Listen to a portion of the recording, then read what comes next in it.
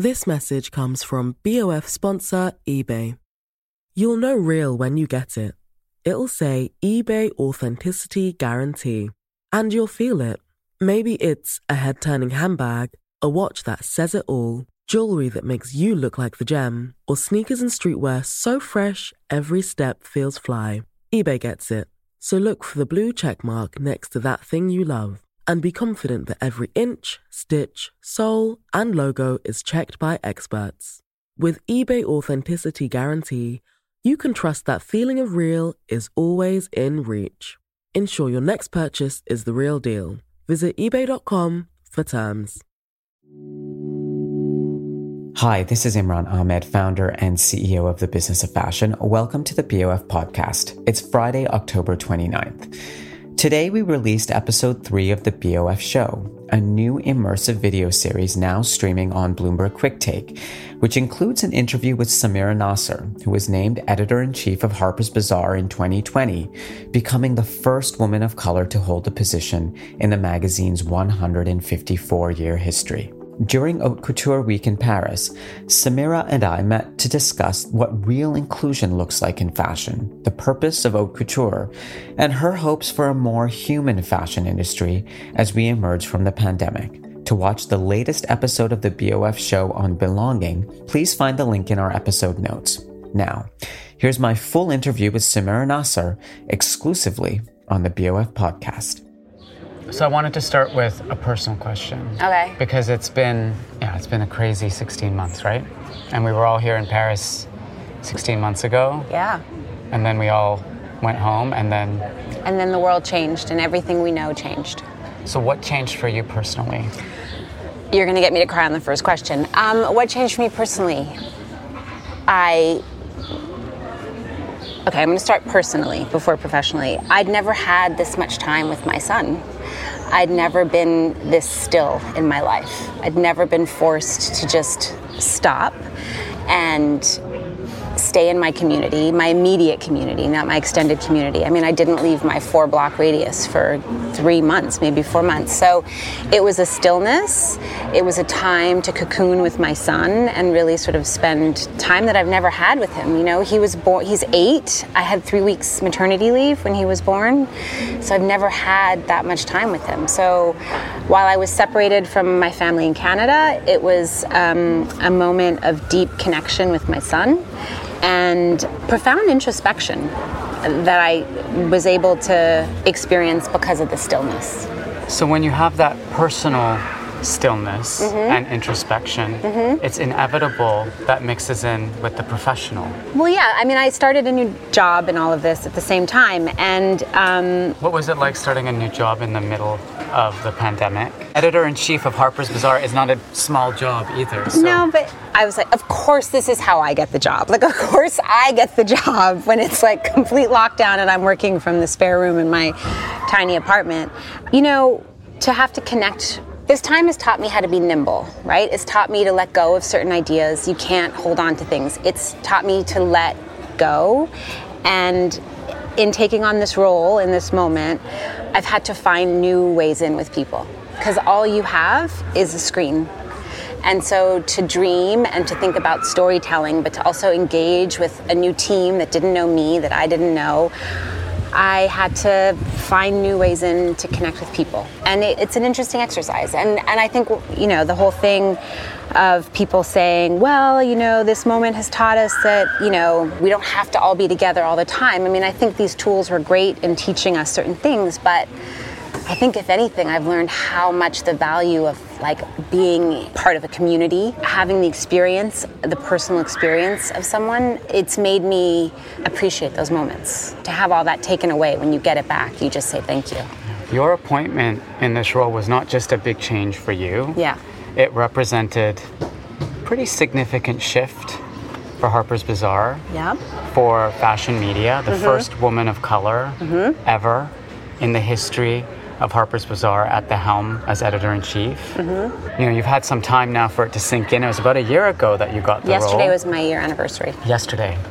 What do you think it signified? Now that you have some time to like reflect on it, what did it mean to you personally, but what do you think it also signified for all those young women from different backgrounds who never saw someone like you in a role like this?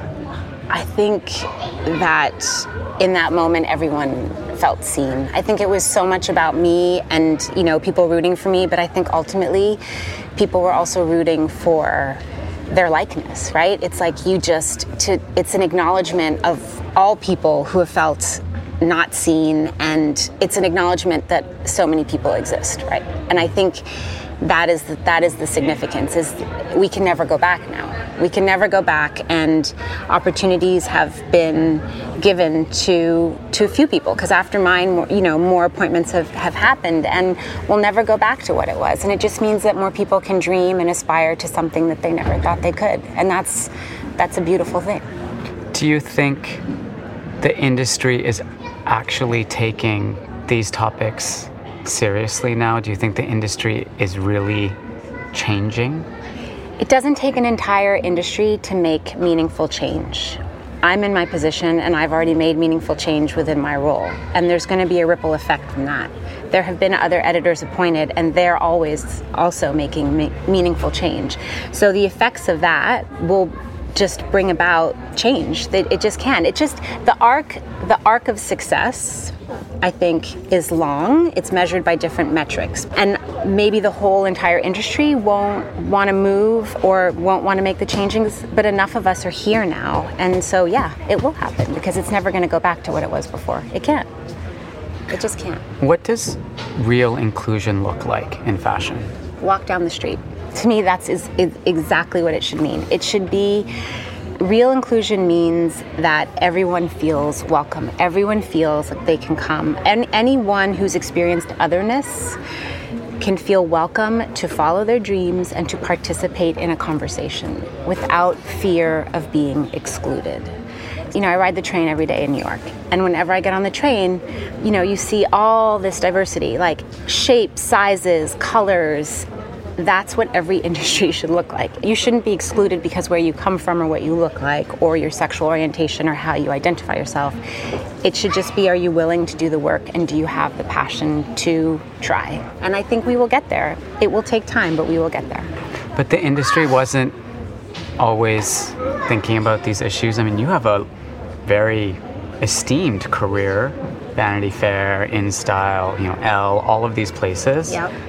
Back in the days when you first started, well, what was it like to be the only one? I wasn't the only one, but I was one of very few. But I wasn't the only one. And it was hard, but I think that throughout my life, I've never walked anywhere in my life and seen my likeness everywhere. So I think it's this thing that you sort of become accustomed to, right? Like, no one's going to look like me. No one really looked like me in my neighborhood growing up. It was a very loving community, but no one really looked like me. I think it was hard, and I certainly experienced tremendous racism, but I just... Within the industry? Oh my gosh, yeah. I've had some horrible things said to me during the course of my career. Do you have any examples that you're open to share? I mean, there's one I will share, and it's one I've shared before, but this is just an example of, having to go meet an editor, a big, powerful editor, and everyone's like, okay, you have to go meet this editor, and, let's make sure you look okay. And then someone says, so-and-so editor doesn't like messy hair. And so all the people who are around me who are trying to help me get ready are like, oh my God. And I'm looking, who has messy hair? Who has messy hair? I don't have, who has messy hair? And I realize, because my hair when it's out is very big, and I realize they're talking about me. And that's just one example of my natural texture hair was messy. I didn't fit the very narrow profile of what was acceptable. But that's what it's like when you move through the world when it doesn't reflect your likeness. There's no room for your likeness, and it just takes time to bring about that change. So now that you're in the role that you're in, you must feel a great sense of responsibility. You and I were talking the other day about the people who helped me when I first started. Because we have some shared experiences, and you said, well, why don't you tell people more about that? I was so lucky to have people who helped me and who opened the door and who, with no vested interest, with no agenda or Machiavellian purpose, they just helped me. So in my role, I feel like, okay, what can I do in this position that I'm in? What do you feel? I feel like it is my responsibility. So I'm really hoping to build a community. I consider this role isn't about me, it's about we. It's about the community that I can bring together and share these platforms and elevate these voices and bring them along with me. So it's about the we, but I believe we all have a responsibility. It's like you get through the door and everyone of us has the responsibility to look back from where you came and extend your hand, right? And pull someone in with you. And I just think if we can all do that, to your earlier question, there'll be meaningful change. But those people who helped you, right? Those people have always been around and they will continue to do good things and they will continue, and we just all have to be inspired. Like the fashion industry isn't all bad. You know, I think a lot of the messaging that's out in the media right now is very much like, you know, oh, Samira Nasr's the first or so-and-so's the first in this terrible industry that has kept people down. And yes, there's need for change, but this industry isn't entirely filled with horrible people. There are a lot of really wonderful people, and there are people who gave me my chance and who gave me opportunities and who hired me at different points of my career. And yes, the industry was too narrow, and it still is, but just that idea that it's filled with all these terrible people, I feel like we have to change that narrative also, because I love this industry. Why do you love this industry? Because it's afforded me this incredible life, you know, because at the end of the day, it's creative people coming together, it's an exchange, it's a dialogue, it's a community. I love community, and there's endless possibility in this industry. Do you think that's understood by people who don't work in fashion? You know, the fashion industry is often seen as this kind of superficial world, partially because of the narratives that are portrayed in mainstream media. What does fashion as an industry actually stand for? I mean, what does it mean in our culture, in society, in business? Why is fashion important? I think that just depends on who you ask, but if you're asking me, Imran, I would say it's everything. It reflects our times. It is a community. It's creative. It is a social commentary. It's kind of a social experiment, really. I think that there's something really beautiful about our community. People come from all over, right? And lots of misfits too, right? So many misfits who find their way in and find their voice and their place. And we get to dream, you know? We saw 2 incredible shows today, and those people are part of my community. Yeah, and we get to do that. And That's amazing. It's remarkable, and it employs so many people, and it's a massive industry that does a lot of good. Yes, there are things that need to evolve and change, but like anything, you know, this idea that it's like this evil thing or it's filled with bad people, that narrative needs to change, because it's not the case. It's also filled with a lot of generous, kind, sensitive, thoughtful people. That's what the show is about. That's why I wanted to do this show, because I want to show what fashion is really like. You know, warts and all, but not just the warts. Yeah. Because what's seen outside is just the warts, and those of us who are lucky enough to sit on the inside and see how it all works, it's like inspiring. It's super inspiring, and there are people like business people, creative people who are, you know, who see what needs to change, and they're working really hard, and they're very committed to those ideals, and that's wonderful. Ryan Reynolds here from Mint Mobile. With the price of just about everything going up during inflation, we thought we'd bring our prices down. So to help us, we brought in a reverse auctioneer, which is apparently a thing. Mint Mobile Unlimited Premium Wireless. How to get 30, 30, bit to get 30, bit to get 20, 20, 20, bit to get 20, 20, bit to get 15, 15, 15, 15, just $15 a month? Sold! Give it a try at mintmobile.com/switch. $45 up front for 3 months plus taxes and fees. Promo rate for new customers for limited time. Unlimited more than 40 gigabytes per month. Slows full terms at mintmobile.com. This message comes from BOF sponsor eBay. You'll know real when you get it. It'll say eBay Authenticity Guarantee. And you'll feel it. Maybe it's a head-turning handbag, a watch that says it all, jewelry that makes you feel like the gem, or sneakers and streetwear so fresh every step feels fly. When it comes to style and luxury, eBay gets it. They're making sure the things you love are checked by experts. And not just any experts, specialized experts. Real people who love this stuff, with real, hands-on authentication experience. So when you see that shiny blue checkmark that says Authenticity Guarantee, shop with confidence. Every inch, stitch, sole, and logo is verified authentic through a detailed inspection.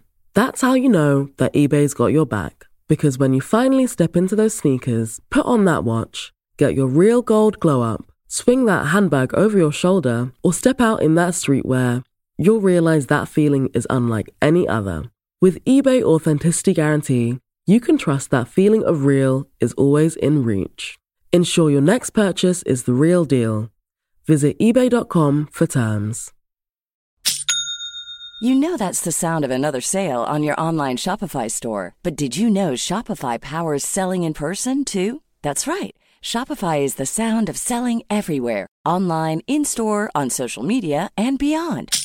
Shopify POS is your command center for your retail store. From accepting payments to managing inventory, Shopify has everything you need to sell in person. With Shopify, you get a powerhouse selling partner that effortlessly unites your in-person and online sales into one source of truth. Track every sale across your business in one place and know exactly what's in stock. Shopify helps you drive store traffic with plug-and-play tools built for marketing campaigns, from TikTok to Instagram and beyond. Plus, Shopify's award-winning 24/7 help is there to support your success every step of the way. Do retail right with Shopify. Sign up for a $1 per month trial period at shopify.com/BOF, all lowercase. Go to shopify.com/BOF to take your retail business to the next level today. Shopify.com/BOF.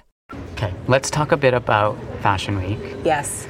This is the first Fashion Week in a very long time where so many people have come together.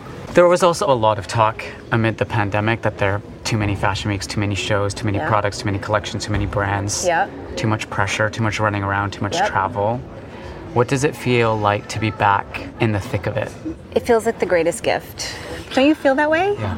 I just think this week, having, reconnecting with peers and colleagues and, seeing clothes in person and fabrics move and ideas and listening to music. I mean, all of it has just been a gift after this long and painful time. But there have been lessons learned in the past 16 months.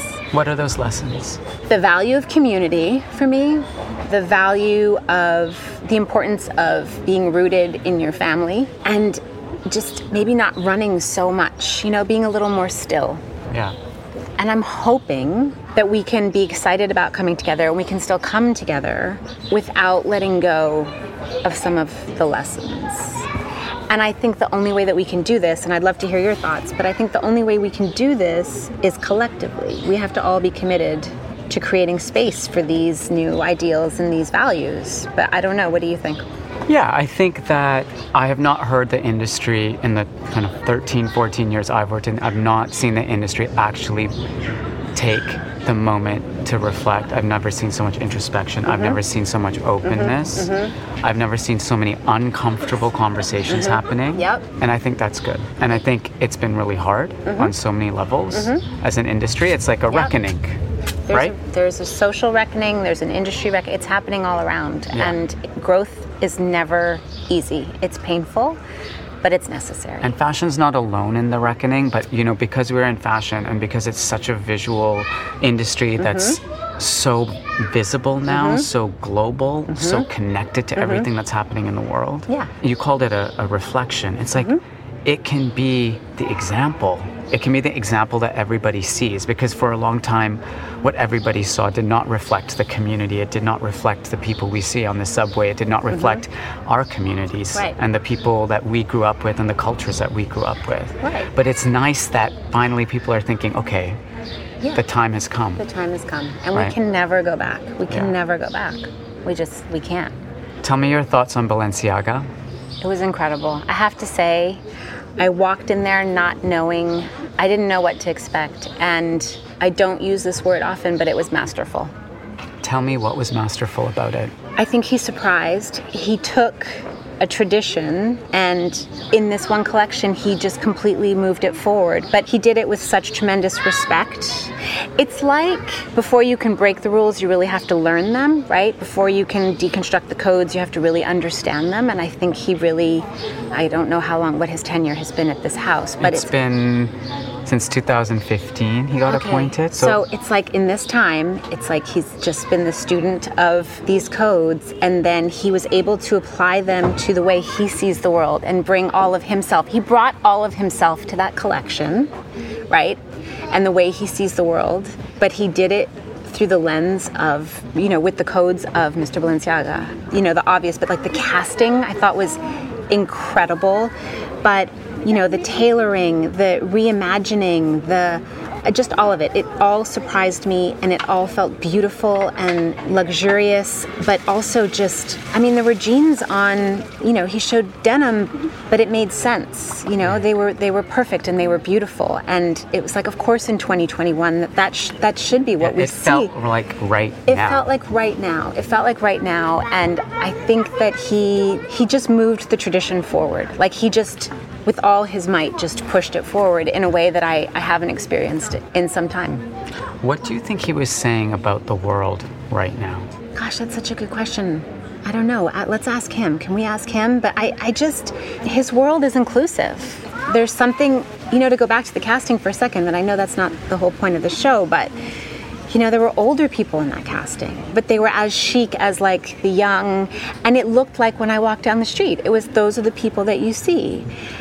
But then they were in these couture looks that people, painstakingly, beautifully crafted by hand in the most beautiful fabrics. But, there were even technical fabrics in there, and it just felt like right now. And those are the clothes that are meant for now too, right? Mm-hmm. Like it was just, everything felt appropriate and sort of the moment. You've worked in the fashion industry for probably 2 decades. Yeah. Started as an assistant, as an intern, actually. Yeah. And you've worked your way up, and you've seen up close haute couture for years. Like, what do you think, why does haute couture exist? What is it for creatively and commercially? Why does it exist? I think it's the purest form of fashion's expression, and I think it's absolutely necessary. It's the purest expression of what these houses can do. And it is the tradition, and without a connection to our tradition, we are untethered. And I think to come back twice a year, or if it's once a year, but to come back as an industry and to refocus on the tradition of hand sewing, beading, distilling it down to just what is most beautiful and most, and I also go back to the idea of in these ateliers, they're sitting together around tables and they're creating as a collective, and it's just bringing it all back to its purest form, and I think we are untethered without it. And I think commercially, on the one side, I would say clients want the rarest, most exclusive item, and listen, if I could, I'd be the first one in line. I would 100%. But I think for us as an industry, even if you can't buy those clothes, I don't think that's the point. I think the point is to celebrate and to honor the tradition that shapes what we do. And it all comes from this, and we have to support it, and we have to get back to it, and we have to reconnect with it. And I feel so grateful to be here and to be able to see it in person. It was incredible. The whole show, though, the whole show was incredible. Yeah. All of it, every detail of it. The red carnation on our chair was perfect. The other night at dinner, I read you this quote by Arundhati Roy. Yes. Historically, pandemics have forced humans to break with the past and imagine the world anew. This one is no different. It is a portal, a gateway between one world and the next. We can choose to walk through it, dragging the carcasses of our prejudice and hatred, our avarice, our data banks and dead ideas, our dead rivers and smoky skies behind us. Or we can walk through lightly, with little luggage, ready to imagine another world and ready to fight for it. So my last question is, what should we be fighting for? What is that, like, as an industry, if there's one thing that we need to be fighting for to change, after all this is all over, and in some parts of the world it's not over yet, what should we be fighting for so that the 16 months is not wasted? So that we're not snapping back to an unsustainable, irresponsible, exclusive model that seems like from another era? I think there are a lot of things we should be fighting for, so it's very hard for me to distill it to one single thing, but I would say top of my list is humanity. At Harper's Bazaar, I always say we're at the intersection of humanity and luxury. That's the space I want to occupy, and I know it's possible because When I was growing up, I could see my likeness in magazines, and that's how I learned about humanity, my humanity, right? Like I can escape. And I think that Black Lives Matter, you know, all of it, we have to be more welcoming, we have to be more human, we have to be more kind and gentle, and all that humanity implies. Less unforgiving, more sympathetic, more patient, more welcoming. That is something we need to carry with us. And we also just need to take care of our planet. Thank you. Thanks for having me. Thanks for having me. What we wear says a lot about who we are. Yet fashion is also a $2.5 trillion global industry that touches everyone on Earth. I'm Imran Ahmed. I first started trying to make sense of the business of fashion 15 years ago, as it was being transformed by technology, globalization, and shifting consumer values. Now I'm on a journey to see how fashion is recalibrating after the pandemic to balance profit with purpose. This is the Business of Fashion show. Join me to discover how fashion shapes business, culture, and identity, and to meet the people forging fashion's future.